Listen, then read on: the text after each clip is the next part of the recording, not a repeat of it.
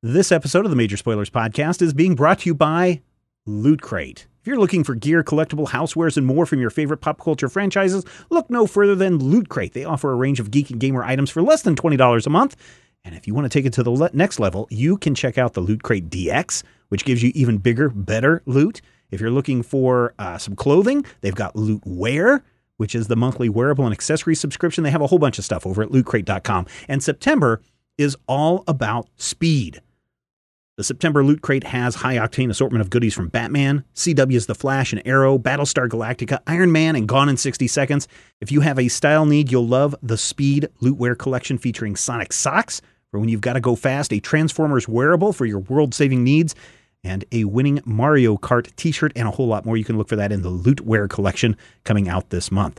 You have until the 19th, though. If you want to get this Speed Crate, you have until the 19th at 9 o'clock p.m. to subscribe and receive that month's crate. But if you miss the cutoff date, you're going to be out of luck. So make sure you head over to lootcrate.com/spoilers, enter the code spoilers, and save on any new subscription. That's right, lootcrate.com/spoilers, enter the code spoilers, and save. Thank you, Loot Crate, for sponsoring this episode of the Major Spoilers Podcast. The Major Spoilers Podcast covers news, reviews, and of course, spoilers, and goes into details about the topics discussed. So if you haven't read, listened, or watched the items we talk about, you might want to come back later. I'm Matthew. I'm Rodrigo. And I'm Steven, and you're listening to the Major Spoilers Podcast, the podcast for pop culture and comic fans. In this issue, comics, the final frontier. These are the voyages of the Major Spoilers Podcast, our continuing mission to boldly talk the talk, review the comics, and pull the kick-butt pull of the week. Plus, we're gathering the magic, and you're the first to know, so join us as we boldly split infinitives that no man has split before, because the Major Spoilers Podcast is on the air. Welcome to issue 694 of the Major Spoilers Podcast. That was Matthew. You need some work on your card impression, but I give it a 3 out of 5. So okay, first of all, that was Janeway. Second of all, a little bit more work. You are so derisive. Am I? I give it. I just do you really? Okay, let's get to some news and see what you have to give. We've got 3 items this week. We've got the regular show won't be so regular after season 8. Batman Return of the Caped Crusader gets a theatrical release, and Magic the Gathering Kaladesh cards magically appear at Major Spoilers. Let's spin that Wheel of Destiny. Let us see where we land. Oh, it lands right there on Magic the Gathering Kaladesh cards magically appear at Major Spoilers. What? So, apparently, Rodrigo, there is a new block of, was it a whole new, what is it called? A whole new set, a block? What is this called? Both. Actually, in this case, both are correct. It is a new block because a block is composed of 2 sets. So a new set, which kicks off a new block. Ah, okay. Nice. So this new one is Kaladesh. And I kind of, I know that there's supposed to be a story surrounding all of these sets and all these releases and everything. And I've really not really understood it because, unless there's a book or something that's supposed to go along with Magic the Gathering. But this one sounds kind of cool, where we have Chandra returns home to Kaladesh. It's a world where magic is outlawed, where you're not allowed to use fire magic. And there's something called the Inventors Fair that's going on where people show off their works, and it kind of feels like a big steampunky adventure. Yeah, it's the plane that Chandra's originally from, and of course, so this plane was introduced in the last actual core set, Magic Origins, and this is us actually going in and exploring the actual plane with a full set of cards. Of course, it's great because they were like, okay, well, Chandra is like this impulsive, angry, red-aligned pyromancer. Where should she come from? And they made a great choice of being like, well, she should be from the opposite of that. Like, that's why she left. Yeah. Right? Yeah.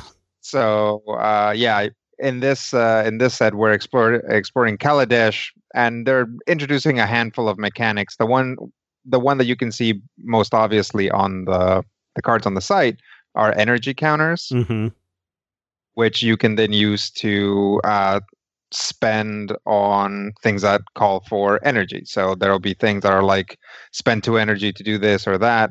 And the important thing about it is that rather than going on the creature, the counters go on the player. So regardless of where you get your counters from, they all kind of so you can use stack this as on you instead of like, say somebody kills your creature, you don't lose your counters. right. So is this kind of like mana substitute?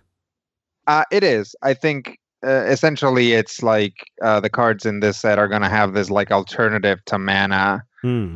It's not necessarily the first time they've done that. You know, there's always been alternative costs in Magic, but it's just kind of like this extra design space that they're investigating. Now, the big new mechanic that's coming from this set is cars. Like they're introducing vehicles. Oh yeah. That's where I said the whole steampunky vibe comes from. Because if you look at, I think last week we had some of the other Magic sets. This is after PAX West. Wizards of the Coast had sent us some of the other cards that had that they'd already shown. But I was looking at it and I'm like, here's this flying thing. Here's something that looks like steampunk something or other, and it looks really cool. Yeah, it's basically because this is an artifact heavy world. They actually have vehicles, and the cards are actually called artifact, and then the subtype is vehicle, and they have a crew rating, which means basically you tap a number of creatures that add up to the power of the crew rating, and then the thing springs to life, and you can do it. It's like they all climb in there and go for a ride. Okay, so that's kind of interesting because this other thing that the PR person had reached out to me, he was saying Game Watch is kind of this new thing that we're pushing forward in Magic that's kind of like a superhero team. I know Game Watch was part of the last set, right? Gatewatch. Gatewatch, sorry. The Gatewatch. What is the Gatewatch? So in a previous set, there were like the big Eldrazi guys, and in Zendikar, and then I believe 4 planeswalkers came together and exploded 2 of them. And then the last one flew away, landed on Innistrad, and then that's what was causing the problems in this previous set. So they show up again in Innistrad, and they're like, kicking his butt, right? They're literally Magic super friends, and I say literally because there's a deck that is composed primarily of planeswalkers, and that archetype, the way that you have White Weenie or Red Deck wins, that archetype is called Super Friends. Oh, cool. No, I think that's cool, and finally this, after 20 different generations of Magic the Gathering, it kind of is starting to make sense as far as the greater storyline goes. Oh, sure. Magic, it's always interesting how how all in Magic is about their storyline, and how completely combative and backwards the format is for delivering a storyline. Yeah, it's like you can't tell what's happening from the cards. I mean, you can, but without that through line, it's very difficult to see. So you can actually go to Magic's website and read the storyline. They used to release novels, but now they just put it on the website. They just basically have this, every new set has a collection of short stories that goes with it that you can basically read and figure out what's happening. Yeah, well, as soon as you find out that Fire Magic is, banned, then you get to Chandra's Pyrohelix, and you get this quote, "This one's for my mom, and this one's for me." Now, it's obviously not her on the card, but you're like, "Ooh, no, there's her." Is that her? Yeah, in the Pyrohelix one with the goggles. Yeah. Oh well, who's the woman that's the main one holding the lightning coming out of her hands and everything? Because that's the main image up at the top of the page. That's the main image that's from another. For this that's set. from another card. That's from Ether or something. Oh, okay. And then who's the green girl? That is Nessa. She's one of the Gatewatch. Yeah, she is one of the Gatewatch. And it's cool because you look at her and she's new to this area, and she's like, I've never seen a world where the ether weaves through every aspect of nature. And it's like, oh, okay, cool. So now she's new to this area and they're going to explore things. And then apparently Chandra has done something bad because you have this impeccable timing where someone has set Barral has set a trap, and he didn't account for this enormous man lion thing jumping out with a battle axe to take him down. It's like, ooh, now that sounds like, this is like a really cool narrative that goes on just in these 3 or 4 cards that we have. I really like. Website. I do like the flavor text of that card because it's like he did not account for the arrival of an enormous Leonin wielding a twin-headed axe, and I just assume it's not that a giant man lion monster is attacking him. He didn't account for that because a twin-headed axe is a ridiculous weapon to use. He was like, well, clearly. A weapon that makes no sense. It's like, oh no, we didn't account for improbable weapons. There'll clearly be a Leonin, and he'll probably have a single-headed axe. Oh no, we did not account for the second axe head. What shall we do? You're up in the big city now, Rodrigo. Did you do with the last one, what was it, Innistrad or Zendikar? The last one was the Shadows over Innistrad block. Did you go and do the midnight release thing, parties at all the game stores? No, that really just lined up perfectly with my new job, which is somewhat exhausting, or at least was really at the beginning when we were getting things set up. So I kind of didn't have it in me to go out at midnight and play Magic. But we're actually thinking that we're going to try and do this one. Yeah, because your girlfriend's into Magic big time too, right? Yeah, she's like when we're like 2 or 3 blocks out from the game store, like they all get chills and like their milk curdles and stuff because they know she's coming. This new set comes out on September 30th. Comes out at the end of the month. It's Kaladesh. It looks kind of cool. Matthew, you've had a chance to look at some of these cards, and I know you are somewhat familiar with Magic because of working at the comic book shop before. Any thoughts on any of this stuff? Well, I think it's nice that they have that Jimmy Durante, Mrs. Kaladesh shout out. The idea of the vehicles is something that I'm kind of intrigued by. Mm-hmm. And if anything were going to bring me back into playing Magic, that might. It won't, but it might have. And I really want to see how that works because I'm curious that about whole last arc with the characters interacting, I really kind of like that stuff. I like the way they've been able to put part of that meta story into the game to kind of get around the issue of I have this character who's a super noble planeswalker and I use her to kill everybody in sight. Right. So how do you use the vehicles, Rodrigo? Do they serve as like a giant bash mechanic or something? So the way they work is essentially a vehicle is a very cheap, very large creature. So for example, it's like a 5/5 for 3 mana. Mm-hmm. And maybe even has an ability. But they are not, quote unquote, they're not creatures as long as they're not crewed. So it comes in and it's just a vehicle, so it can't attack. That power and toughness does nothing for you. Right, when you load it up with people. Right, when you activate the crew ability, suddenly it becomes an artifact creature, and now it can attack, it can block, it can do anything that a creature can do. But since now your guys are tapped, it's kind of like they're in there, right? That's like the flavor. Right. And so does it power up? So like if you've got a 3/3 character and they get into this vehicle, does it suddenly become an 8/8? No, that's too bad. But what it is the crew cares about power. So if you have a 3/3, only one 3/3 can power up a crew 3 vehicle. You tap a 3/3 and suddenly now you have a 5/5 going for you. Or you can tap so 3 that works, yeah. And because apparently all of the vehicles in Kaladesh are basically bicycles. So it's like depending on how strong you are, that's how hard there's multiplayer bicycles like they had on the Aquabats. Yeah, there's also creatures that care about being part of a crew. So there's let me see if I can find it. There's a creature that gives haste to it's called Speedway Fanatic. Mm-hmm. So whenever Speedway Fanatic crews a vehicle, that vehicle gains haste until end of turn. So it allows you to essentially attack right away with your But Speedway Fanatic, can he only power up red vehicles? Nope. There's actually no red vehicles as far as I can tell. All vehicles are colorless so far. Oh, okay. At least the ones we've seen. There are colored artifacts in Kaladesh. Okay, they have a multicolored deck. Okay. Yeah, there are color artifacts in Kaladesh, which kind of annoys me because it seems that like every set that's like artifact heavy, they're like, okay, we're gonna do colored artifacts. That's this guy's thing. And then like, so they did that in Shards. The new Phyrexia came around. It's like, okay, we're gonna do colored artifacts again.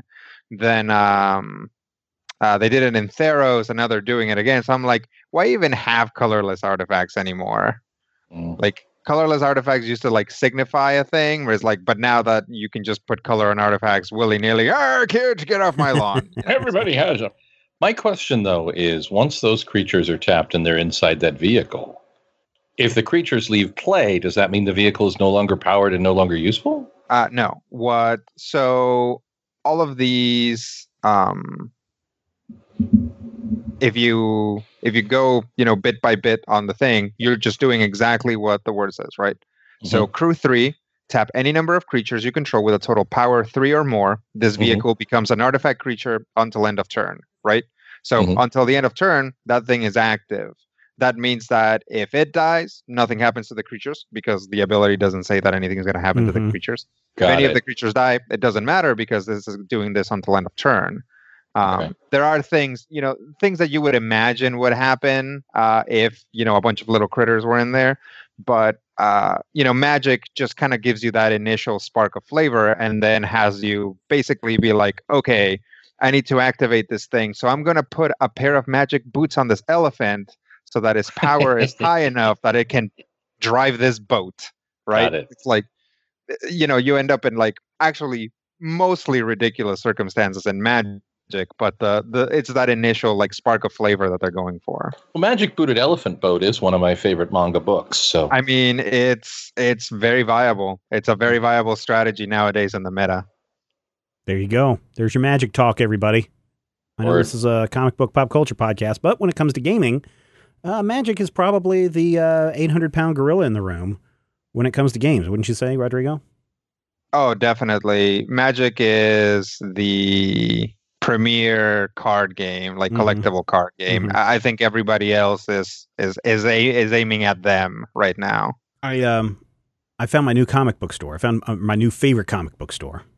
It is in Lawrence, Kansas, and there's another one in Topeka. Boom Comics is really, great. Really cool. I had asked a couple of weeks ago about, I was looking for a game store in Topeka, and someone had said, well, if you have time, go to Boom Comics in Lawrence.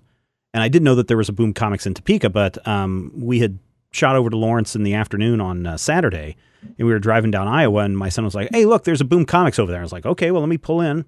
We went in, and holy cow, they have a huge game section. This is a big store.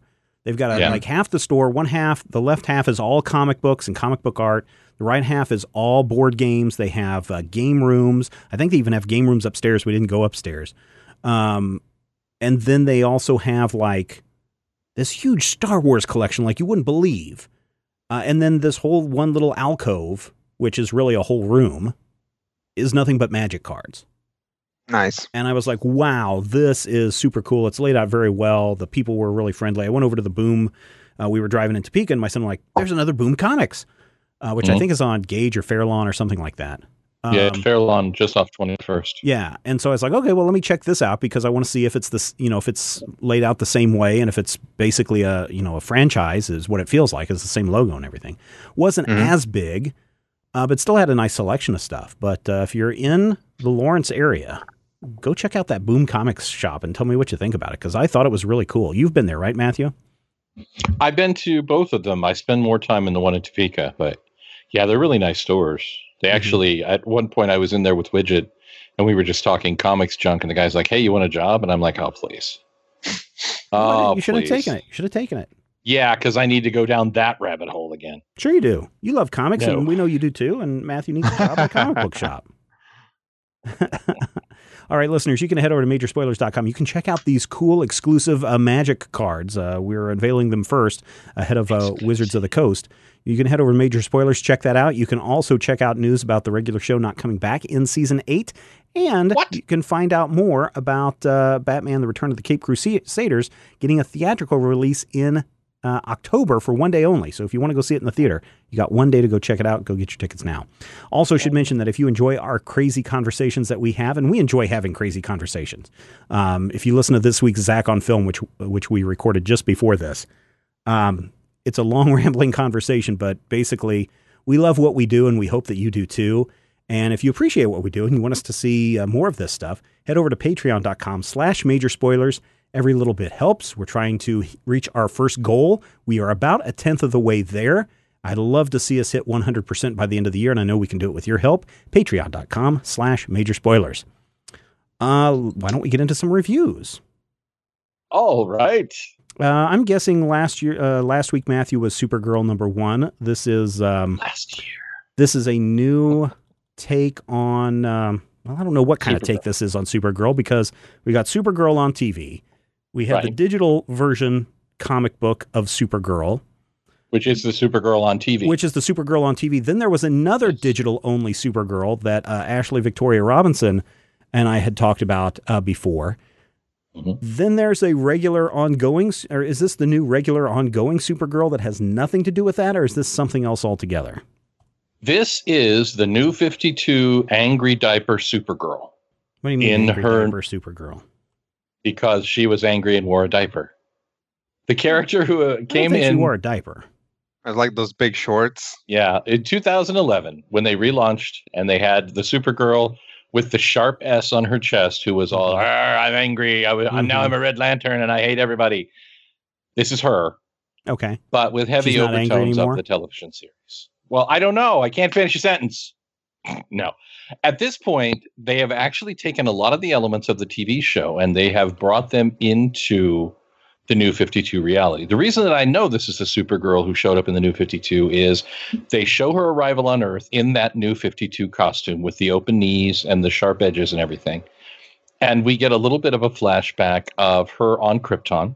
Mm-hmm. And then we see her new life. And this is the thing. There are things about this that are bothersome.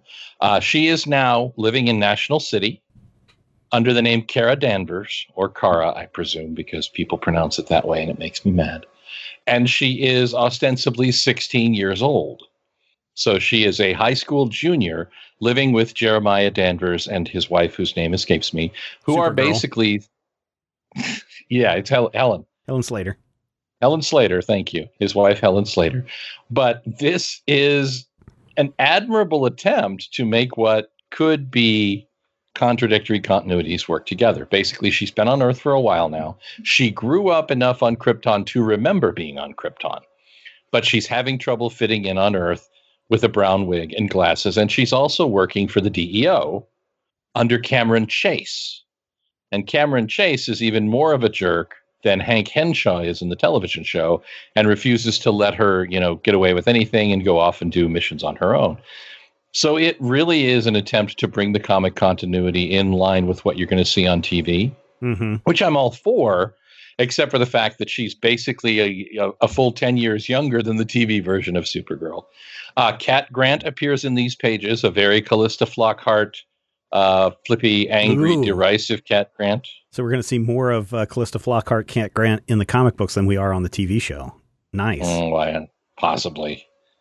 In any case, this is a really strong start for what could have been a difficult proposition. And by that, I mean they managed to convince me that, okay, this could be the same character. She's now changed. She's warming to her life on Earth. She has a secret identity. She's getting used to all of this stuff, but she still remembers her life on Krypton. And the age issue is only really a problem for me because I'm a huge fan of the TV show. I really like the CW mid-20s vibe of that. So it is a little bit difficult to have those same elements in play in a different continuity. But, if I was angry about that, I'd spend all my time ranting at comics. Because new versions of the old continuity with slight changes are kind of the gist and kind of the point of Rebirth. This issue also ends with a big reveal of scary scariness. And that is the return of Cyborg Superman. Which, if I'm not mistaken, spoiler alert, isn't that her father? Yes, Cyborg Superman in this continuity is Zor-El. For some reason, I could have swore that they wrapped up that story arc already. Didn't they kill Cyborg Superman? Didn't Superman and his son take him down? Oh. I'm so confused. DC Comics. Well, he's clearly not dead. Obviously, he's a cyborg. I mean, you never can kill Terminator. But you know what? For the first time in the 25-year history of Cyborg Superman, there is a legitimate, viable reason for him to look like Kal-El. Mm-hmm. Because the old one was just, because it's a cool visual. But Because we want to trick you. And also because Right. they can't really use Hank Henshaw without confusing people completely. well, Hank Henshaw isn't Cyborg Superman. I haven't seen Hank Henshaw in the new 52. That's what I'm saying. If they brought him back as Hank Henshaw, Cyborg Superman, it would have totally threw people. Because isn't Hank Henshaw supposed to be Martian Manhunter? Hank Henshaw on TV is one of the Martian Manhunter's identities. Yes. Yeah. That's what I'm saying. That's why I think they went this direction instead of the original. No. I can't really speak to all that. I haven't seen anything with either Zor-El or Cyborg Superman in it. I haven't been a regular reader of the super titles, but I can tell you that this is a book that I'm interested in seeing more of. Cool. And I really want to see a little bit more of this version of Kara, because I can pronounce it Kara and no one will correct me. And more importantly, there's a scene in here where she saves a runaway train in National City, which was very early on in season 1 of Supergirl, kind of a big, giant hero moment. So I think they are well aware of the problems that they're dealing with here and the issues of trying to streamline these two storylines together. And I kind of feel like I'm in good hands as far as knowing that they're going to get away with that, knowing how to do that in such a way that if you have been watching the show, obviously you're going to see these overtones, you're going to see these nods, you're going to see these issues, but you're not going to have problems with it. Steve Orlando does really good scripting. I am on the fence about Brian Ching's art for a couple of reasons. It's a little bit... It feels a little bit unfinished lines, kind of a very loose, in some cases, scratchy outline. And the characters do look super young. Everybody looks super young. Supergirl is supposed to be 16. She looks about 14. Her parents look to be about 20. But again, I'm old. And, it's a stylistic choice. And I feel like maybe this is an artist who's going to grow into that and maybe get a little bit more consistent in the way that we're seeing these characters portrayed, and I'm fine with that. I can give it time. It's not like a lack of skill. It's more an aesthetic decision that I'm not sure why it's happening. So if you've seen the covers with the big-eyed cool Supergirl, the cover is brilliant. The variant cover where she's flying upside down, right? Oh my gosh, that looks freaking fantastic. Yeah. So, and the costume has some adjustments to make it look more like Melissa Benoist's costume on TV, which is good because it's one of the best Supergirl costumes, and there have been a lot of them, and most of them are awful. So I'm going to go with 3 slices of meatloaf for Supergirl #1. It's an interesting new start, and it's aware of what it's doing, which is not always something that happens when you're dealing with how do we make this more like the popular TV movie, whatever it is we have to tie into, where you have a Superman story where Superman is good and kind on the inside, and on the outside we have a Henry Cavill murdering everybody variant. So what are you going to do? Is the age that big of a deal? I mean, in how Supergirl is portrayed in the comics, do you think? Well, she's in high school. Yeah. And her primary interactions are going to be in high school, so it depends on what you mean by that big. Well, of a deal. You said that she looks like she's 14. She's supposed to be 16. She looks younger than the way they're portraying her, okay. I guess is what I'm saying. I look at this and I don't necessarily think this is a high school junior. I think we're, and again, I have a tall child, but I think, this looks like my kid. My kid's what, 12? 12. So yeah, she looks 12. Which is bad because that's the general number that I use to make fun of people who are younger than me, like Zach and Ashley. So I was in my bathroom. I have a reproduction of, I forget what issue of Spider-Man it is, but Spider-Man's fighting Hulk on the cover, and they're like way up on a tall building, and Hulk's ripping off part of the building. I was looking at that today, and for whatever reason, more could you want? More could you want? The more you could want, cover. Or more could you ask for? Or yeah, what is it? No, it's really what more could you? Not what more could you want, but it's like it's not even what more could you ask for. Yeah, it's weird, but it's an actual cover. It says more you could ask for, I Yeah. think is what it says. Yes. And I forget what cover that is, but I was looking at that. And I was looking at Spider-Man and I was like, that doesn't look like a teenage Peter Parker. That doesn't look like a high school Peter Parker. Uh-huh.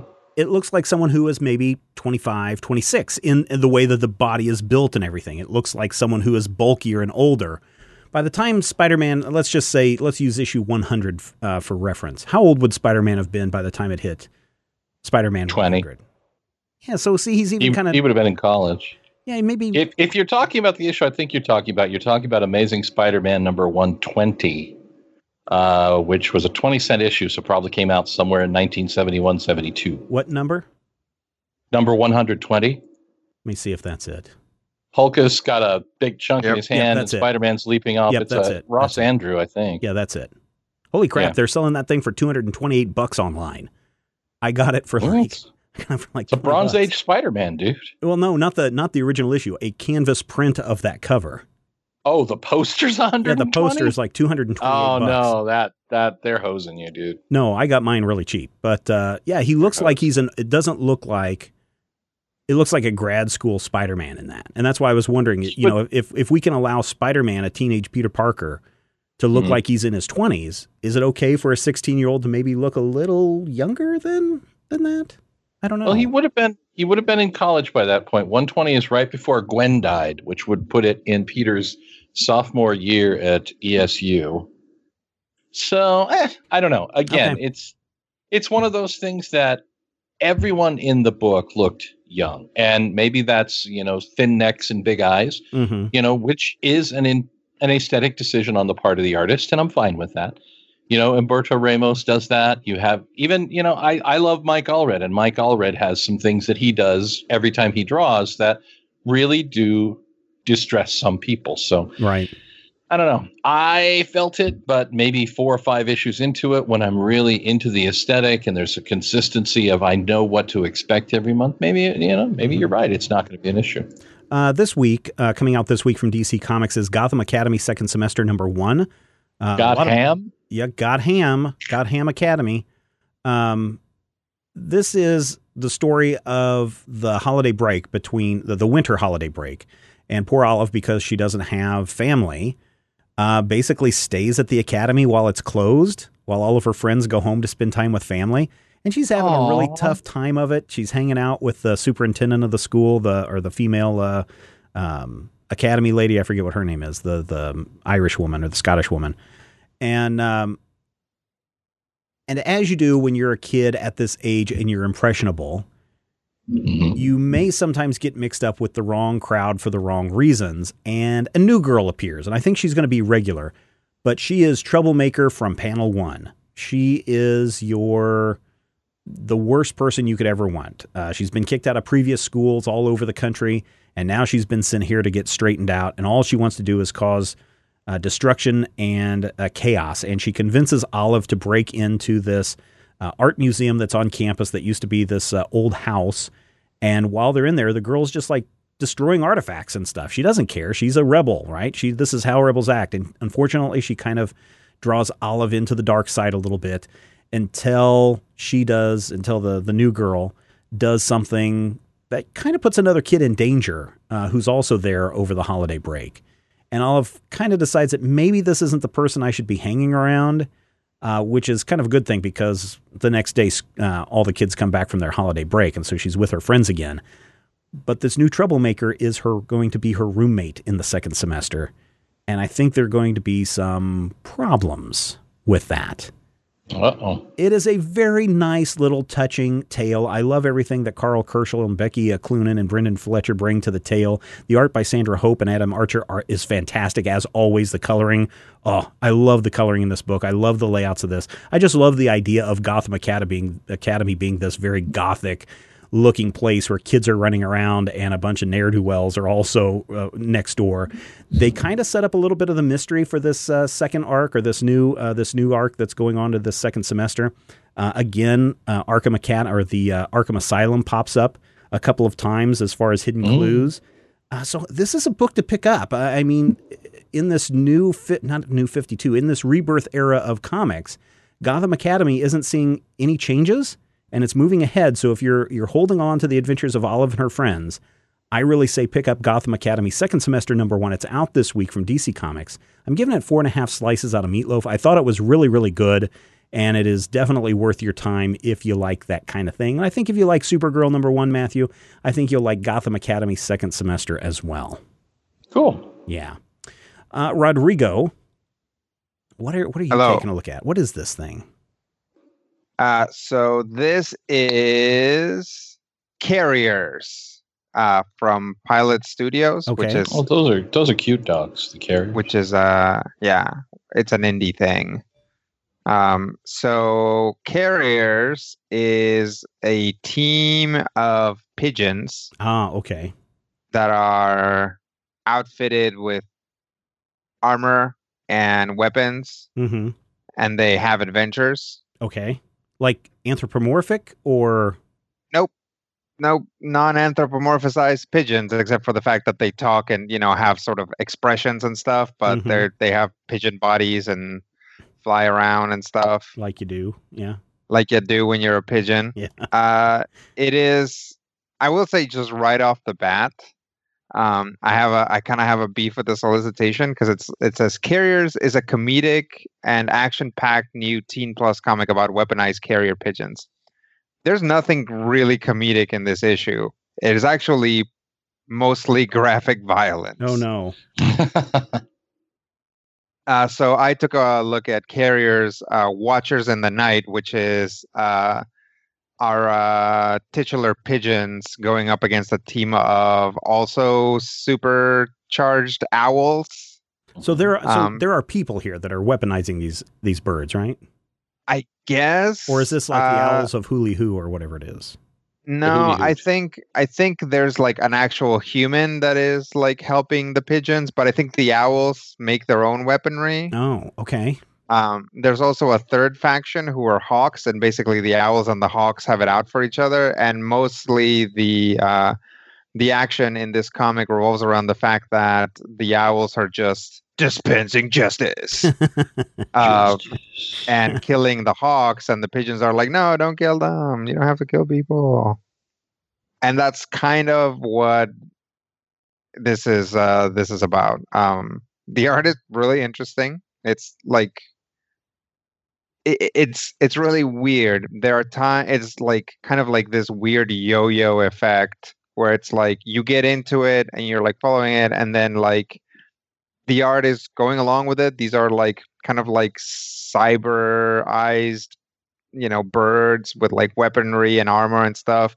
And sometimes it'll be a panel that just really takes you out of it, where it's like, this is a pigeon wearing a domino mask, and it's just like, which is just like a part of the thing. It's also like really weird because there are moments in the book where I think the artist is trying to give you a little bit more perspective, where it's just like, this is where this is happening. It's like these pigeons and these owls just like having like a bloody, dangerous, deadly fight, and it pulls out to a street, and they're just like flying above a building, and the street, like there's people on the street and nobody cares. Like, so it's just like, maybe I don't think they meant to. This is have that weird be because funny. I'm looking through it right now. It's really weird.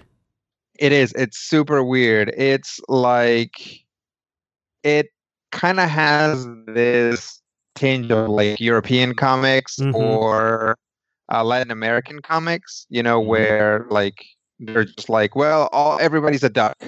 And it's like, why is everybody a duck? And it's like, no reason. Everybody's a duck. This is a serious superhero book, but everyone's a duck. This is kind of like that. It's like, it's not, they're not anthropomorphized. I mean, they are in a sense, but they're still birds that do bird things. And there's still people doing people things. Yeah. But it's like, yeah, all the protagonists are pigeons, and they're kind of like this strike team. But it's not very clear why they are a strike team. But I did just, it seems that there are prior issues to this. It's just every issue is supposed to be kind of a standalone thing, Right. but it kind of expects you to already know stuff. There's kind of an introductory page that is like, this is who the characters are. I will say that if you have an indie book that is trying to get off the ground, it is a ballsy move to open with a Watchmen reference. Yes, I see that. Yep. I mean, you wanna Cajones, man. Yeah, you wanna set yourself up, then definitely go with that thing that changed the direction of comics forever. But I mean, it makes sense within the context of the story. It's funny that they're watching the movie. Mm-hmm. I don't know if that's layered or if it's just like, well, these guys wouldn't read. They're watching a movie. They're like little pigeons watching a movie. Yeah, but they're one of them saying, "Oh man, that owl is pretty tough," and is that a reference to the owls that they're fighting? I think. Well, they meet the owls after that. Oh, okay. So I think it's foreshadowing of sorts. Yeah. What a weird book. I mean, weird as in not like bad, but just weird as in what a concept. Yeah, it's we've seen stuff like this before. You mentioned the Owls of Ga'Hoole. Mm-hmm. Valiant. You guys remember Valiant? That about pigeons in World War II. Mm-hmm. So we have seen stuff like this before, but it's rare. And this book just like it's like if you have like your Valiants and your Rats of Nim and all that stuff, and that kind of sets a line, this book kind of jumps way past it and is like, nope, we're gonna be over here. That's not necessarily a bad thing. It's just unusual. It's just like not something that we're used to. Everything's really weird, and it's hard to kind of get a grip on it at times. So it's because it's like, are all animals like this? Like, if they ever caught to a dog, is it gonna have like tank treads? Like it's just kind of like, dog tank. Yeah, it's like, what is happening here? Did you get a chance to? They also have another one called Pirate Bay. Yeah, I haven't seen that one. It's kind of the same thing. Yeah. Yeah, except it's modern times, but these seagulls are pirates. Right. Just like, it is just like, wow. It's so weird. There's like nothing really to like compare it to. It's not even like Teenage Mutant Ninja Turtles. It's not even like that. Right. It's just like these animals are just like that, and they have like this mythology, and it's like owls and hawks or falcons or whatever have always had this treaty, and then the treaty was broken, and it's like there's like owls wearing hats in it, and it's like, do owls wear hats in this world? Like if you're a human, do you look up and it's like, oh, that owl's wearing a hat? Here in this pirate one, they're all wearing pirate garb, and the one that's in the one that you read, the superhero guy with the domino mask, he's actually like using a computer and watching a computer monitor, and April O'Neil is on one of the monitors. So it is kind of maybe Teenage Mutant Ninja Turtles. There's giant lizard men running around. This stuff's weird, man. It is. It's just weird stuff, and it's not bad. No, it's just like I don't know. I feel like when you read something like Mouse Guard or a book like that, they spend a certain amount of time being like, these are the rules. Mice can do this, but snakes can't. Weasels are like this, sort of, but also different. It's like, but this book just kind of drops you into it. And maybe I was supposed to have read prior issues, but they kind of said that each issue was kind of a standalone thing. So I was like, okay. And it's just like, even there is an explanation at the front, but it's like, these are guys that are having adventures and this guy helps them. And it's like, yeah, but that tells me. Maybe it's one of those things that's just like, go for it. Just, No, it is. It is. I mean, it really is. And it's like, and that's the thing, is like, they're telling such a serious story. Just like this serious story about the implications of like vigilante justice. Yeah. And then you flip the page, and one of them is like this owl with like wearing goggles, and it's like, it's so hard to stay in it, because of it. It's just like really weird. It's interesting. It's not bad. The art is good. I'm gonna give it 3 slices of meatloaf. There's nothing's bad about it. It's just so hard to get a grip It's on just a it. weird it's a super weird concept. It is. I think it might pay off. I mean, like I said, I'm flipping through the Pirate Bay one, and it feels somewhat like Teenage Mutant Ninja Turtles. More animals are wearing clothes than there's a cow on the dock that's wearing like a suit, I guess. but they're walking around. Cows like, wear suits. Yeah, I guess. Owls wear Burn graduation suit. caps. Burn suit. All right. You can check out more reviews over at majorspoilers.com. Thank you, Rodrigo, and thank you, Matthew, for your reviews this week. Always fascinating stuff in the comic book pages. Always something cool out there. And, I mentioned Boom Comics. There is probably a comic book shop in your region. I wouldn't say in your city, but there's probably a comic book shop in your region, and you should probably visit it. Or if you definitely don't want to have one in your region, definitely check out the digital versions over at Comixology.com. And if you're looking for stuff to read, we try to cover and give coverage to everyone, not just, we were kind of DC heavy this week, but not just to the big two, but we try to spread the love around to everybody. And Pilot, what is it? Pilot However Studios? gross that may sound. Is it Pilot Studios did this one? Yep. So even indie publishers we will take a look at. Great. So there you go. Check it out. Majorspoilers.com. Of course, you're listening to this podcast and you already know that, but if this is your first time, welcome. Glad to have you here. Thanks for sticking around this long.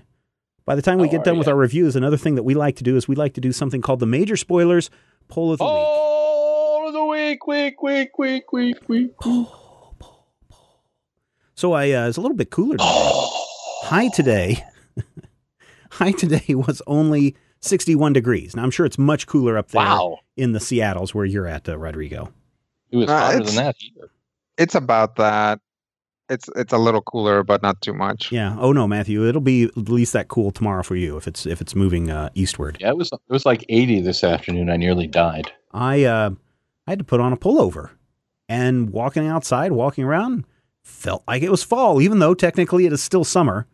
Which brings us to the poll of this week, which is kind of a modification that one of our VIPs, one of our listeners, sent to us. One of our patrons. I don't know if he's switched over to Patreon or not, but patreon.com/majorspoilers.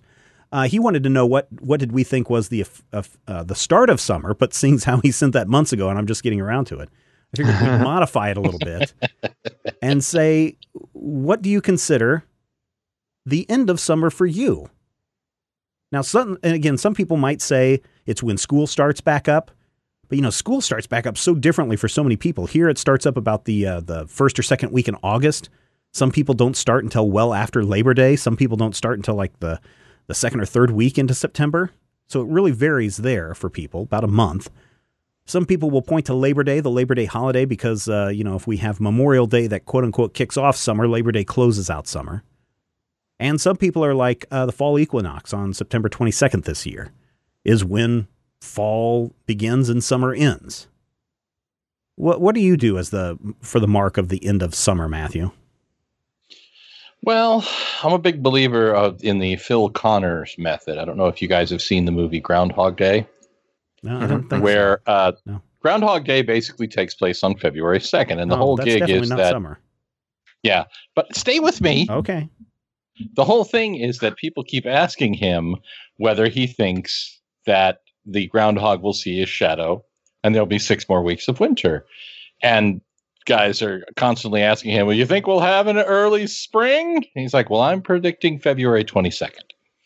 It's a douche move, but I have to go with the point where the calendar says it's officially fall for 2 reasons. One, Phil Connors is played by Bill Murray, and Bill Murray was cool. And 2, otherwise, it doesn't make sense. I used to work Thursday, Friday, Saturday, Sunday, and then a Monday morning shift. And all of my coworkers were like, hey, it's your Friday. I'm like, no, it's Monday. It will remain Monday because if I treat it like Friday, it'll still be Monday. And then I won't get to the bank tomorrow because I'll think it's Saturday. So I go by what the calendar tells me, because if we don't have some sort of shared reference point, what's the point of even calling them seasons? I mean, we could call it Gewürften. So I always go with the vernal equinox, the fall equinox, not the vernal equinox. Is it? No. No, it's the autumnal equinox. See, September the autumnal. 22nd, basically. Yeah. I went with that too because years ago, I was in science class. This is like high school. And I was like, hey, yo, Mr. Teacher Man, Let's go cook some crack. No, I was like, hey man, I heard that you can. I heard that you can balance an egg on its end during the equinox. And he's like, no, that's just a myth, you know. An old wives' tale. And I was like, well, can we try it? And he's like, I guess if you want to waste time. I got a lecture to talk about mitochondrials, DNAs and stuff. And fortunately, the kitchen cafeteria was right across the hallway from us. So I just ran over real quick and said, hey, can I get a couple of eggs? And they're looking at me weird, like, what are you going to do with this? And I was like, it's a science experiment. She's like, okay. So we got a couple of eggs, and we let them kind of warm up during the class time while we listen to the powerhouse of your cells. And towards the end of class, right around the exact time that the equinox was occurring, we started to see if we could balance the eggs up on their ends. And sure enough, you can do it. And even my science teacher was kind of blown away. And it stayed there for a few days. And as the days went on, you could see the eggs, because several people had done it, you could see them starting to kind of lean a little bit. And I don't know if that has to do with anything having to do with the rotation of the Earth or whatever, but it's just really weird. And I've always looked at the autumnal and the, what is the spring equinox? Vernal equinox. I've always looked at those as that is the start of something really interesting. And, of course, I don't balance eggs on their end anymore. But I do go around on the first day of fall. I go around in the house. I've been doing this for a couple of years now. And I redecorate the house for fall. And so all the summer decorations come down, all the plants and all that stuff go down and get put away for another year. And then I get all the fall decorations out. So when everyone comes home at the end of the day, the house smells of pumpkin spice lattes, and they got the fall colors going on. And that is the start of fall, for me at least. Rodrigo, how do you sit on this? Well, definitely for the longest time, I measured the end of summer sort of by when school starts. For me, the end of summer was when football season starts, right, which actually starts before school actually starts, especially in Kansas. So fall, basically summer ends when my job clicked over from like doing doing live pledge to going out and shooting football every day. That was the start of fall for me. But now that I don't do that anymore, it's probably going to be Labor Day, because my current job is very tied to when people clean their houses. So because it's like there's all these donations involved. Yeah. So they start cleaning them at Memorial Day, and then while the weather is nice, because here it rains for the majority of the year, but the summers are pretty dry, so it's just furniture season. Like people bringing stuff out of their houses and dropping them off as donations. So I'm hoping that now that Labor Day has passed, that'll die down a little bit, but we'll just have to see. It is weird, all the summer clothes start coming in, all the bathing suits will come in. Yeah, for the sake of simplicity, I always think of the seasons as 3 months, right? So there's 3 summer months, 3 winter months, and so on and so forth. And really, it was weird because it had been like 90 degrees, 80 degrees, 80-degree days, 70-degree days. And then on September 1st, it just dropped. Yeah. Like the temperature just had this huge drop. So it's like somebody was like, oh no, it's supposed to be fall. And just flip the giant switch. I should have been mean and put in when the first pumpkin spice latte ads appear, because those just happened like last week. I saw them popping up on Twitter and Starbucks and other places. Well, and things get earlier and earlier. I mean, we're already seeing basically, Halloween definitely. Oh, Halloween's out at our store. They've got the Christmas aisles are already set up. Yeah.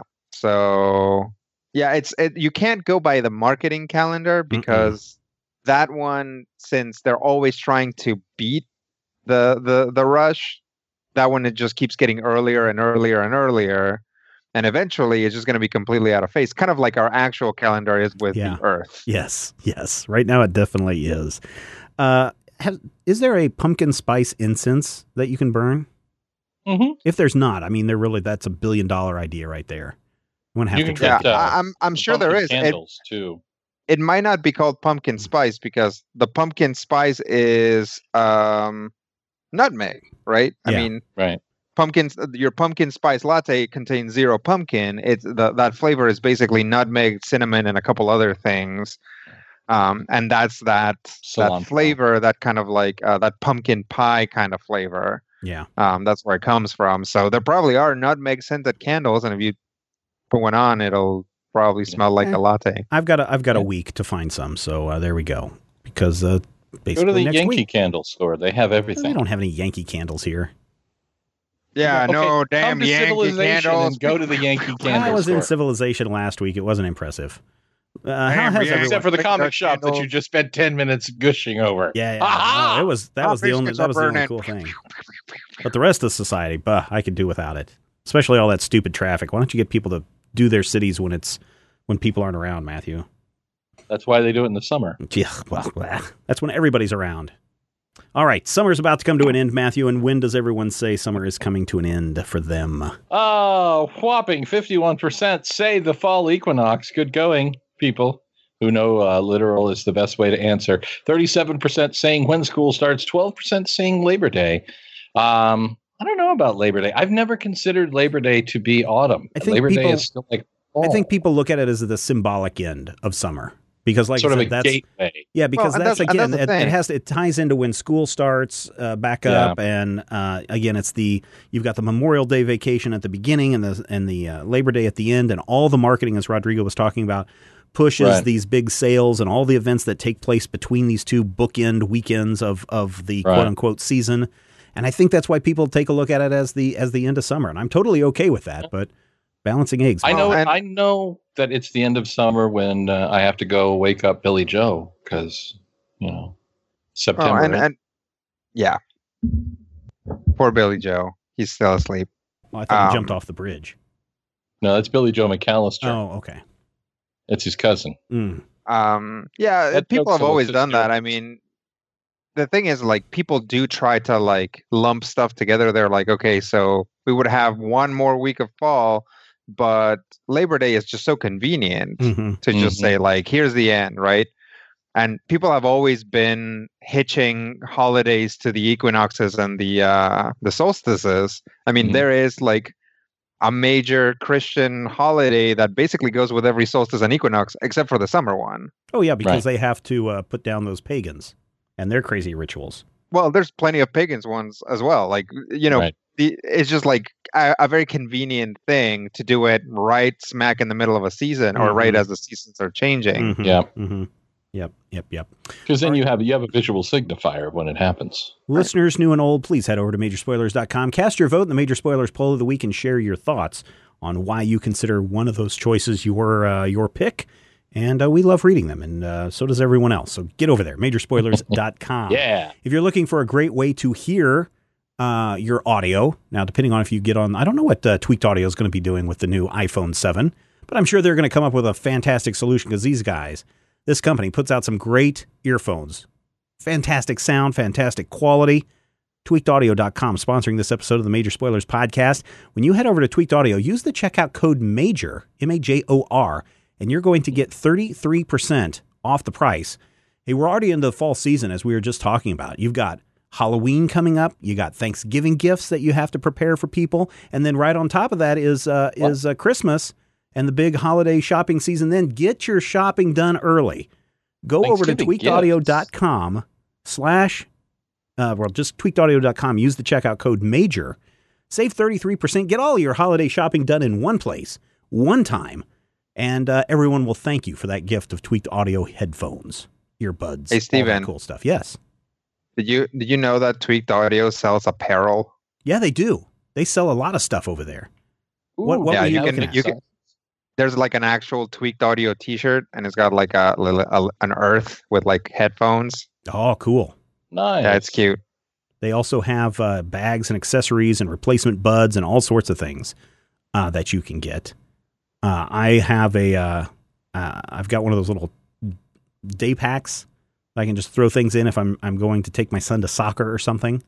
Uh-huh. So it's all good stuff over there at Tweaked Audio. I'm glad that they are a longtime sponsor of Majorspoilers.com. You can even get some Tweaked Audio stickers. I think they still throw in stickers when you place an order. Nice. So go over and check them out. They're good people. TweakedAudio.com. They stand behind all their products, too. That's the nice thing. If it breaks, Let them know, they'll replace it. You know what happened last week? What's that? Apparently, it was the 50th anniversary of the first American, I should say, United States of America broadcast of the first Star Trek episode. Apparently, the Canadians either got it the week before or the day before or something. But Star Trek, Canadians, 50 years. So 50 years. 50 years. So I thought this week we could take a look at a comic book series that, or at least the first volume, the Gold Key Archives of Star Trek. If you have never read this, ladies and gentlemen, you are in for a flippy, trippy treat. Star Trek, the Gold Key Archives. Now, I didn't know that these comic books existed until I was probably 10, 11 years old. Yeah. And I lived out in the country, so I didn't really have access to comic books, comic book stores, anything like that. My friend lived about a mile away, lived out in the country on the farm. And he and I were, friends growing up until you hit high school and you actually get a car, and then you can leave that nerd alone and go do your own thing. Right. But he came over one day and he's like, check this out. And he had this big, fat book. Yep. That was a Star Trek comic. And it was like, I don't know, I think it was 12 issues in that one. I don't think it was 6. The Enterprise logs, I think, were 10 or 12. You're right. Yeah. It was big. But I looked at this. Those came out in 76, 77, I think. Yeah, he had that for a while. And it was probably, it may have been 78, 79, somewhere around there. Because I remember I was young. Yeah. And I was just blown away by this thing. And he had it. We were reading it. And he was not a comic book person. But he treasured that book. And I was like, can I borrow that book for a couple of days? And I'd keep it for like a couple of weeks. And then he'd call and say, can I have that back? And then he'd have it for a while. And then about 6 months later, I'd get the itch to read some more crazy adventures of this Star Trek crew that looks nothing like, and we'll talk about this in a moment, looks nothing like the Enterprise crew that you saw on the television series. But I just love flipping through it because the adventures were crazy. The dialogue was crazy. The art was crazy. But, it was something good about the Gold Key Star Trek. Well, and honestly, Gold Key Star Trek is more Gold Key than it ever is Star Trek. Interesting. And, there's a Gold Key house style, and if you ever read Gold Key's other adaptations, they did Journey to the Bottom of the Sea, they did Sea Hunt with Lloyd Bridges. Forever, they had a Twilight Zone book. The Twilight Zone book outlasted the Twilight Zone show by a good 19 years. Mm-hmm. And they had their own staff of guys who would write these stories that, as we see in these issues, bear little to no resemblance. Well, so my understanding is, even though the book came out or the show kicked off in 1966, that Drake, the writer, Arnold Drake, had never seen an episode. And in fact, they had started production of these. It's kind of like the Star Wars comics, right? Where they had kind of started production of these comics before the episodes had really caught on. And certainly Drake had never watched any of the episodes. And then all of the art were done by these Italian guys who weren't even in the United States. Star Trek, I don't even know what this is. And because they'd not seen the show or not had read anything about Star Trek, especially for the artists, they were just shipped a bunch of like headshots and set pictures. And they're like, here you go, draw us a comic. And so it's a comic. Well. They drew a comic, but it does explain all the green sweaters. Yes. How everybody wears green sweaters, and of course, in issue 2, we get Kirk's wonderful, memorable catchphrase, "Howling comets." Oh man, this thing is full of but boy, great things. Can they draw the hell out of that Enterprise or what? Oh man, I mean, again. There are so many inaccuracies between the TV and the comic book, like the Enterprise entering the atmosphere so it can do stuff. I mean, we see that. The rockets coming out of the back of the nacelles. Right. And just what is it called? The teleportation room. The teleportation room where you keep the teleporter. Yes. And Janice Rand is wearing a hat throughout issue 1. Which I'm pretty sure is Janice Rand's hair. Nice. They just colored it. Yeah, they just colored it red. But I couldn't remember if in one episode she was actually wearing a hat like that. Wasn't she doing that in like the pilot episode or something? I don't remember. I don't think Janice Rand was in the pilot episode, if we're talking about the same pilot episode. Maybe. There's 4. Yeah, maybe. I don't Where know. No Man Has Gone before had Sally Kellerman, but I don't think it had Janice Rand. But that hat on her head was so influential that I always thought of her that way, that she's the one wearing the hat in this. I was trying to get back to the first issue because, here's the mission. What is Starfleet's mission there, Rodrigo? To discover whether there is life in this planet full of trees. To seek out new life and new civilization, right? And so what do they do in the first issue? Oh my gosh, here's a planet that creates spores and turns living things into these plant things. We must decimate the entire planet, nuke it from space, and let nothing live. The least Star Trek moment ever anywhere in Star Trek is they destroy an entire habited planet full of creatures. Yeah. And they're like, well, we will destroy them with our laser banks so that we can protect the rest of the universe. And I'm like, they could not have chosen a better non-Star Trek moment to open this Star Trek comic. And not only do you see them nuking it from orbit, but you also see a shot of the Enterprise flying over the surface, shooting out its laser beams, and the Earth all caught on fire, and these tree people running around on fire. No! I mean, cannibal tree people. Talk about, well, I mean, give everybody's got to eat something. They're cannibal tree people. Well, we eat plants. This was just like a weird Twilight Zone episode of imagine a world where instead of people eating plants, the plants eat the people. Oh, Dr. McCoy in his iconic yellow suit. Mm-hmm. Yeah. Well, and James Kirk with his black hair. Yeah. And poor Scotty. You can't even tell it's Scotty. Scotty is blonde in a couple of these. Yeah. Spock always looks good. And part of that is because Leonard Nimoy has such distinctive features. And part of, even when his ears get huge and are like 4 feet tall, you can still tell that it's Spock. But sometimes you'll get this weirdly perfect Shatner face. Yeah. And then in the next panel, it's like, I have no idea who this character it's because, is. Again, going back to the artists, all they had were headshots. So they had no idea how tall these people were. They didn't know what they looked like from various angles. All they had were these big headshots. So in the close-ups. Probably black and white, too. Yeah, if you look in in the second story, if you look on, what page is it? Maybe it's the first, second page, second panel, where he's kind of looking right at the audience. Yeah, it looks like Kirk. But then you flip the next page onto page 8, and you look in the lower right-hand corner, and he looks like second James Bond. Yeah. Yes. Yeah, no, he does. Yeah, he looks like Sean Connery. No, not Sean Connery. The other one. George Lazenby? Lord George Lazenby. Oh, sure. I think he looks like Connery. Okay. There are some very Connery Kirks in these issues. And so it was just like, there's a couple of John Wayne Kirks that entertain the crap out of me. But then when you look at him from the side or from the back, 3/4 back, Kirk looks nothing like Kirk. And I think the art is good for the time period. Yeah. And the art is lovely even for today. Fun. Yeah. Yeah, and really it really shines when it's allowed to do its own thing, when it's like weird, like, living wheelbarrows building a society, or when it's like big, weird green aliens that would never be in Star Trek because they didn't have that much green paint to paint 10 extras. Like, that's actually when these comics really shine. It's not really Star Trek-y looking, but it's still really cool to look at. And it's cool how they're trying to interpret technology. Like in the TV series, you would just pop in this little cartridge or this little flat disc or a flat square to play back anything or to see anything.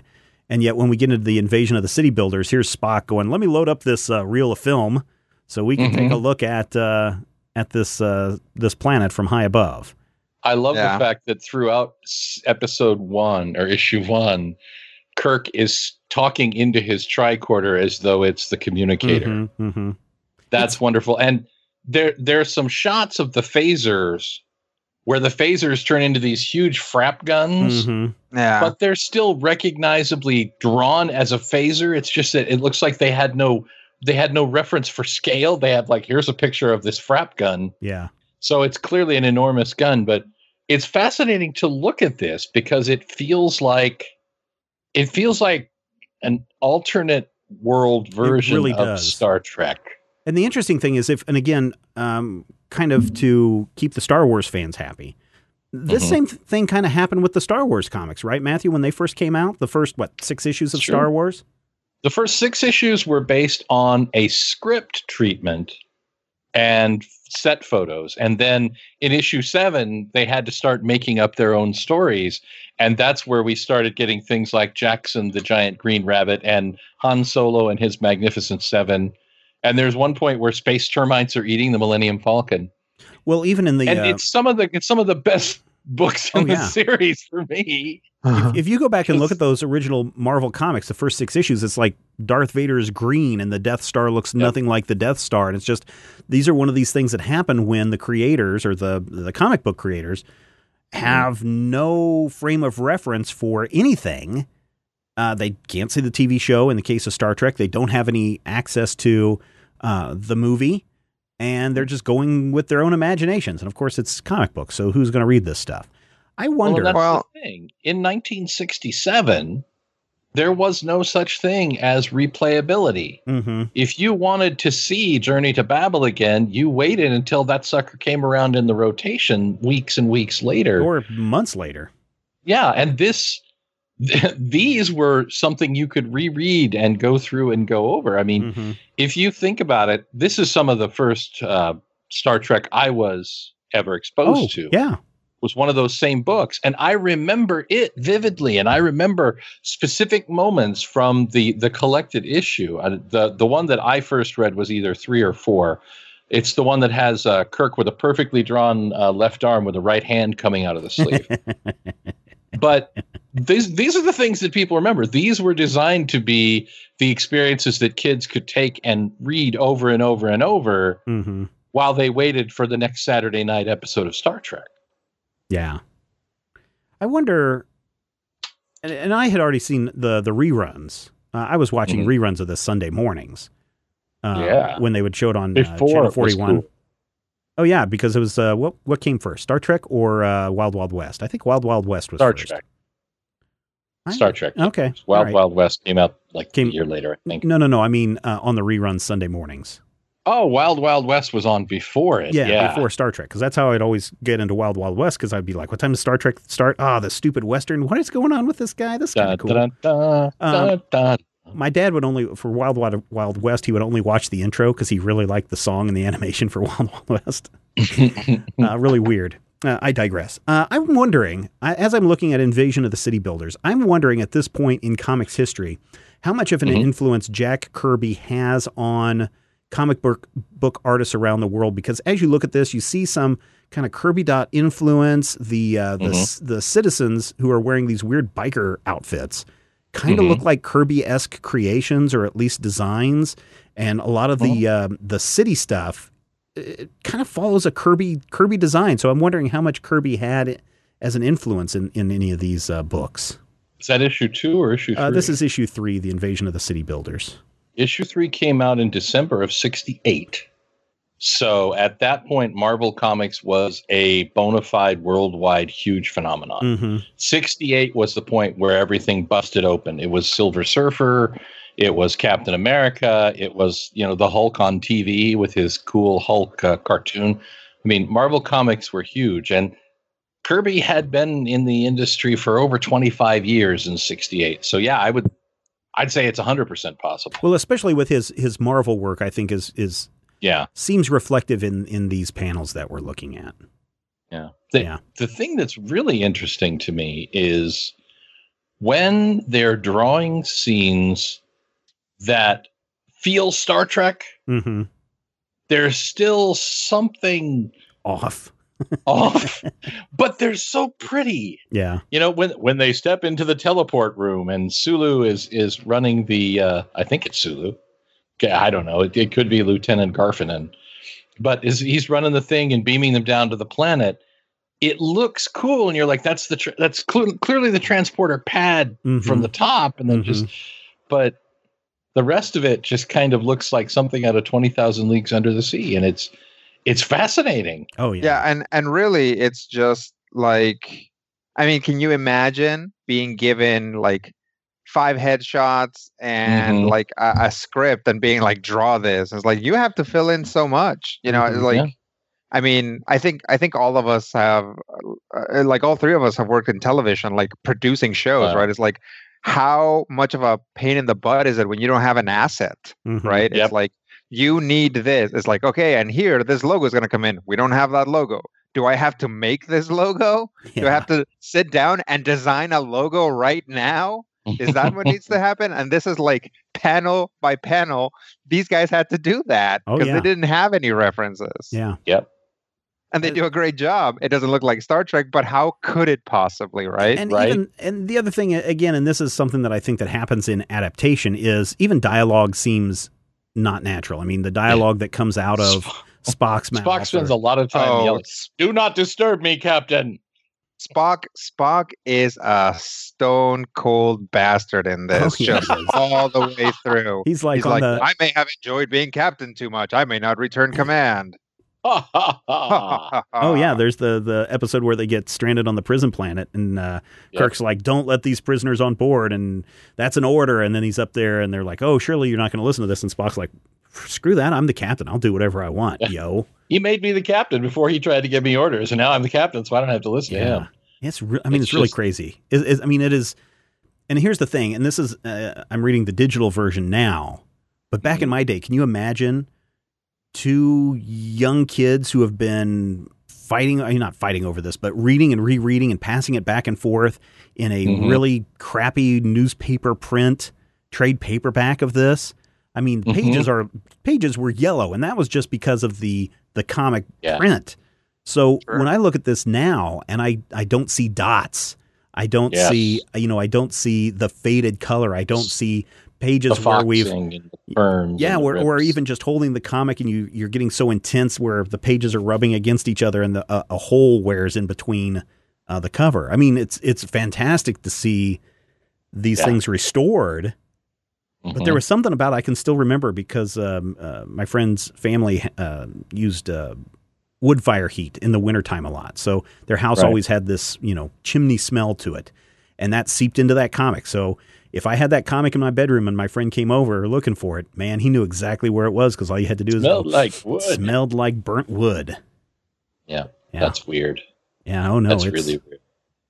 What I really love are like the peaks of the technology. Mm-hmm. There's a point where we see a cutaway of the ship. Yes, and it's like 3 decks. If we look at the people inside, the Enterprise is like 80 feet long. And that they clearly had photo reference on the phasers and the phaser rifles, but the scale is all funny. It's beautiful to look at. And of course, I will never get over the rocket trails propelling the ship. Oh yeah, from the back of the nacelles, and it's so beautiful. So these guys had so much creativity. Yeah, they certainly did. What's kind of the bottom line, Rodrigo? Is this series, is it worth checking out even from a historical perspective, or is this so off from what people think about Star Trek that they would be better off just going on with the ongoing comic book adventures that we see from IDW Publishing, and Gold Key is just that kind of a footnote of comics that are kind of weird? Yeah. So for me, this is very interesting because of its origin, right? Because it is just like someone else being given this set of things and being like, do something with it. And what it is not what the original creators made independently. So it's a fascinating study. So if you're interested in that, then I'd say definitely check it out. If you're interested in this kind of sci-fi, this is like prime comic book, like two issues per storyline, kind of like, actual literal cliffhanger stuff. So if you're into that, if you're into like old Legion of Superheroes where they were like, we have to fly to the monster planet. Now we're here. Let's fight some monsters. I think there's a lot to like here. And, if you always thought, well, William Shatner would have looked a lot better wearing green and with black hair, then this is the comic for you. Oh, and plus, don't forget, everyone in the Star Trek universe speaks Esperanza, even though no one in the comic actually speaks Esperanza. Sure.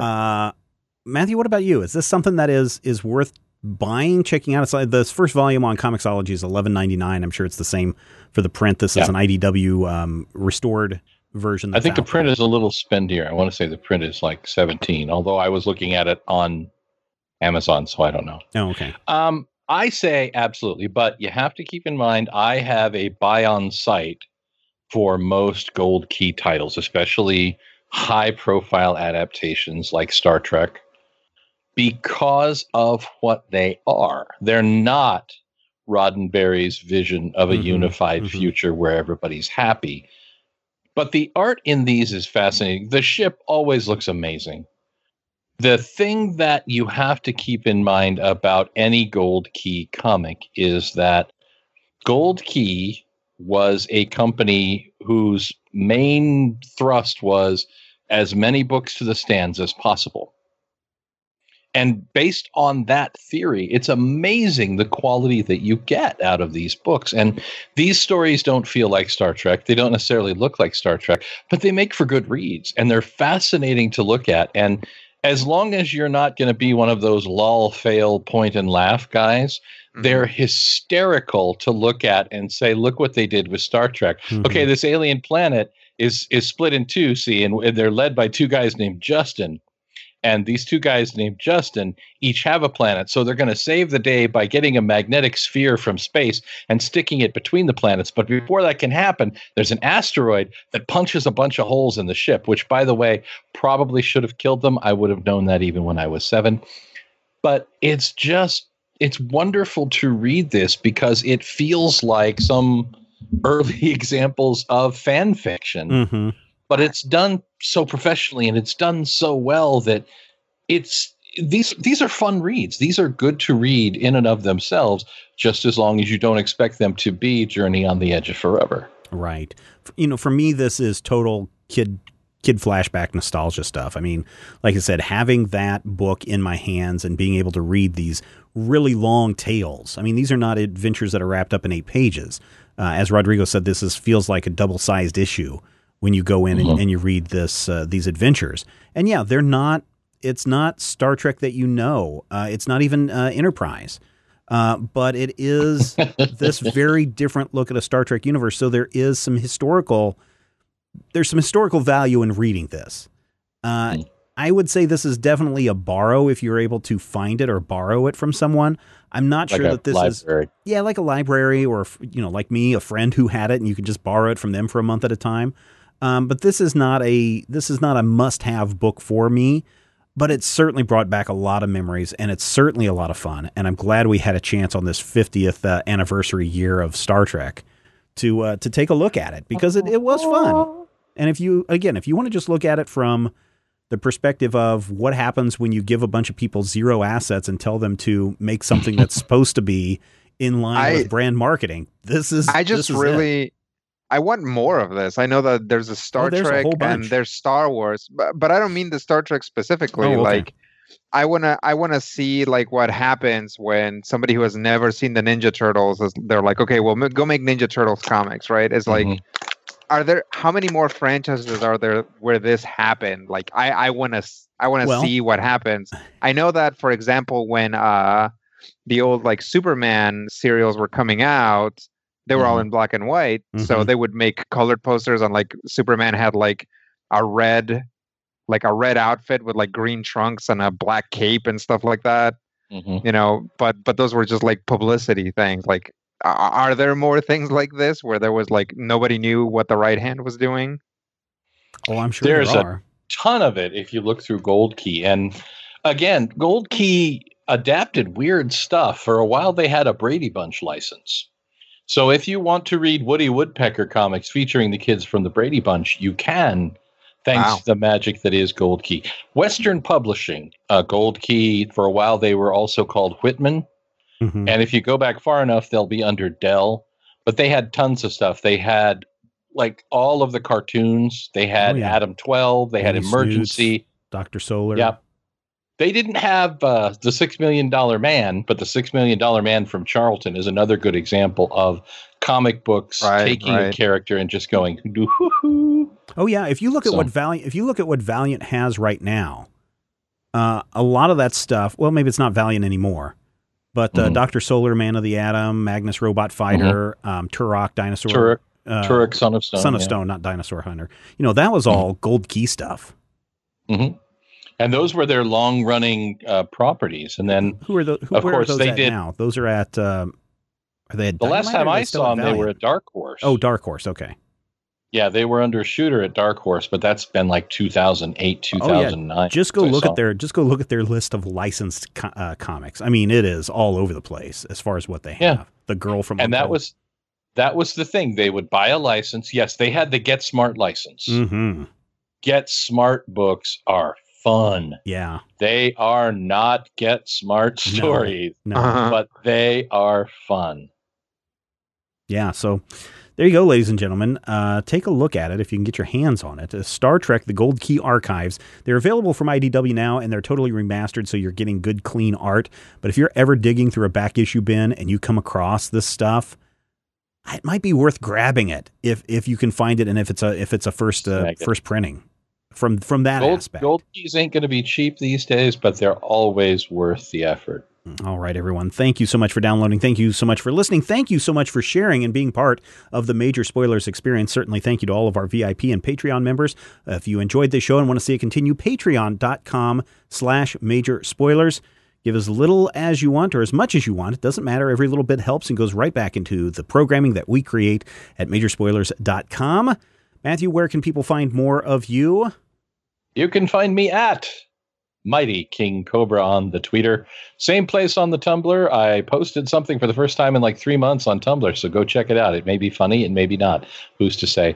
You can find me on Facebook if you look hard enough, but I'm no fun there, so there's no sense. Yeah. And Rodrigo, what about you?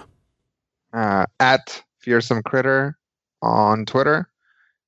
And Magic Turtle on Tumblr. So if you want to just hear me, cry about my Overwatch lack of expertise. I'm no good at Eva. I'm losing with Ovion. How do you drop 1,000 points?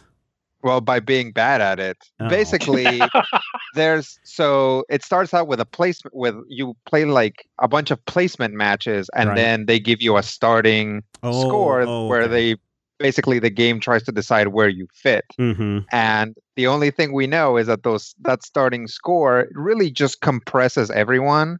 So right off the bat, the good players like shoot up and the bad players just like get thrown down. So there's also there's a lot of stuff going on. Basically, there's this one character that I started playing and I'm winning a lot more now. And I think it's because that character is very strong, but also nobody wants to play him. So now that someone in the team is playing him, the team's doing better. So I might just start playing that character always and see how I do. There you go. Well, keep practicing. That's what I keep telling my son. Keep practicing. You will get better at anything you do. And listeners, if you want to hear more crazy conversations, join Zach Wolf and I this week when we talk about not quite Stranger Things, but Stranger Things. On this week's Zach on Film, you will find it in the Major Spoilers Podcast Network master feed, as well as a bunch of other shows we do. So many shows, so much content just for you, and we know that you love comics, and we do too, and that is why we do it, and we will talk with you soon. Stop talking about comic books or I'll kill you. I don't care if the Hulk could defeat the Man of Steel. I'm gonna rearrange your face if you continue to debate whether Logan's claws could pierce Steve Rogers' shield. I just couldn't care less if they bring back Kraven. And I don't care if Spider-Man's a clone. Stop spending all our cash on back issues of The Flash, or I swear to God you're gonna spend your 12 years alone.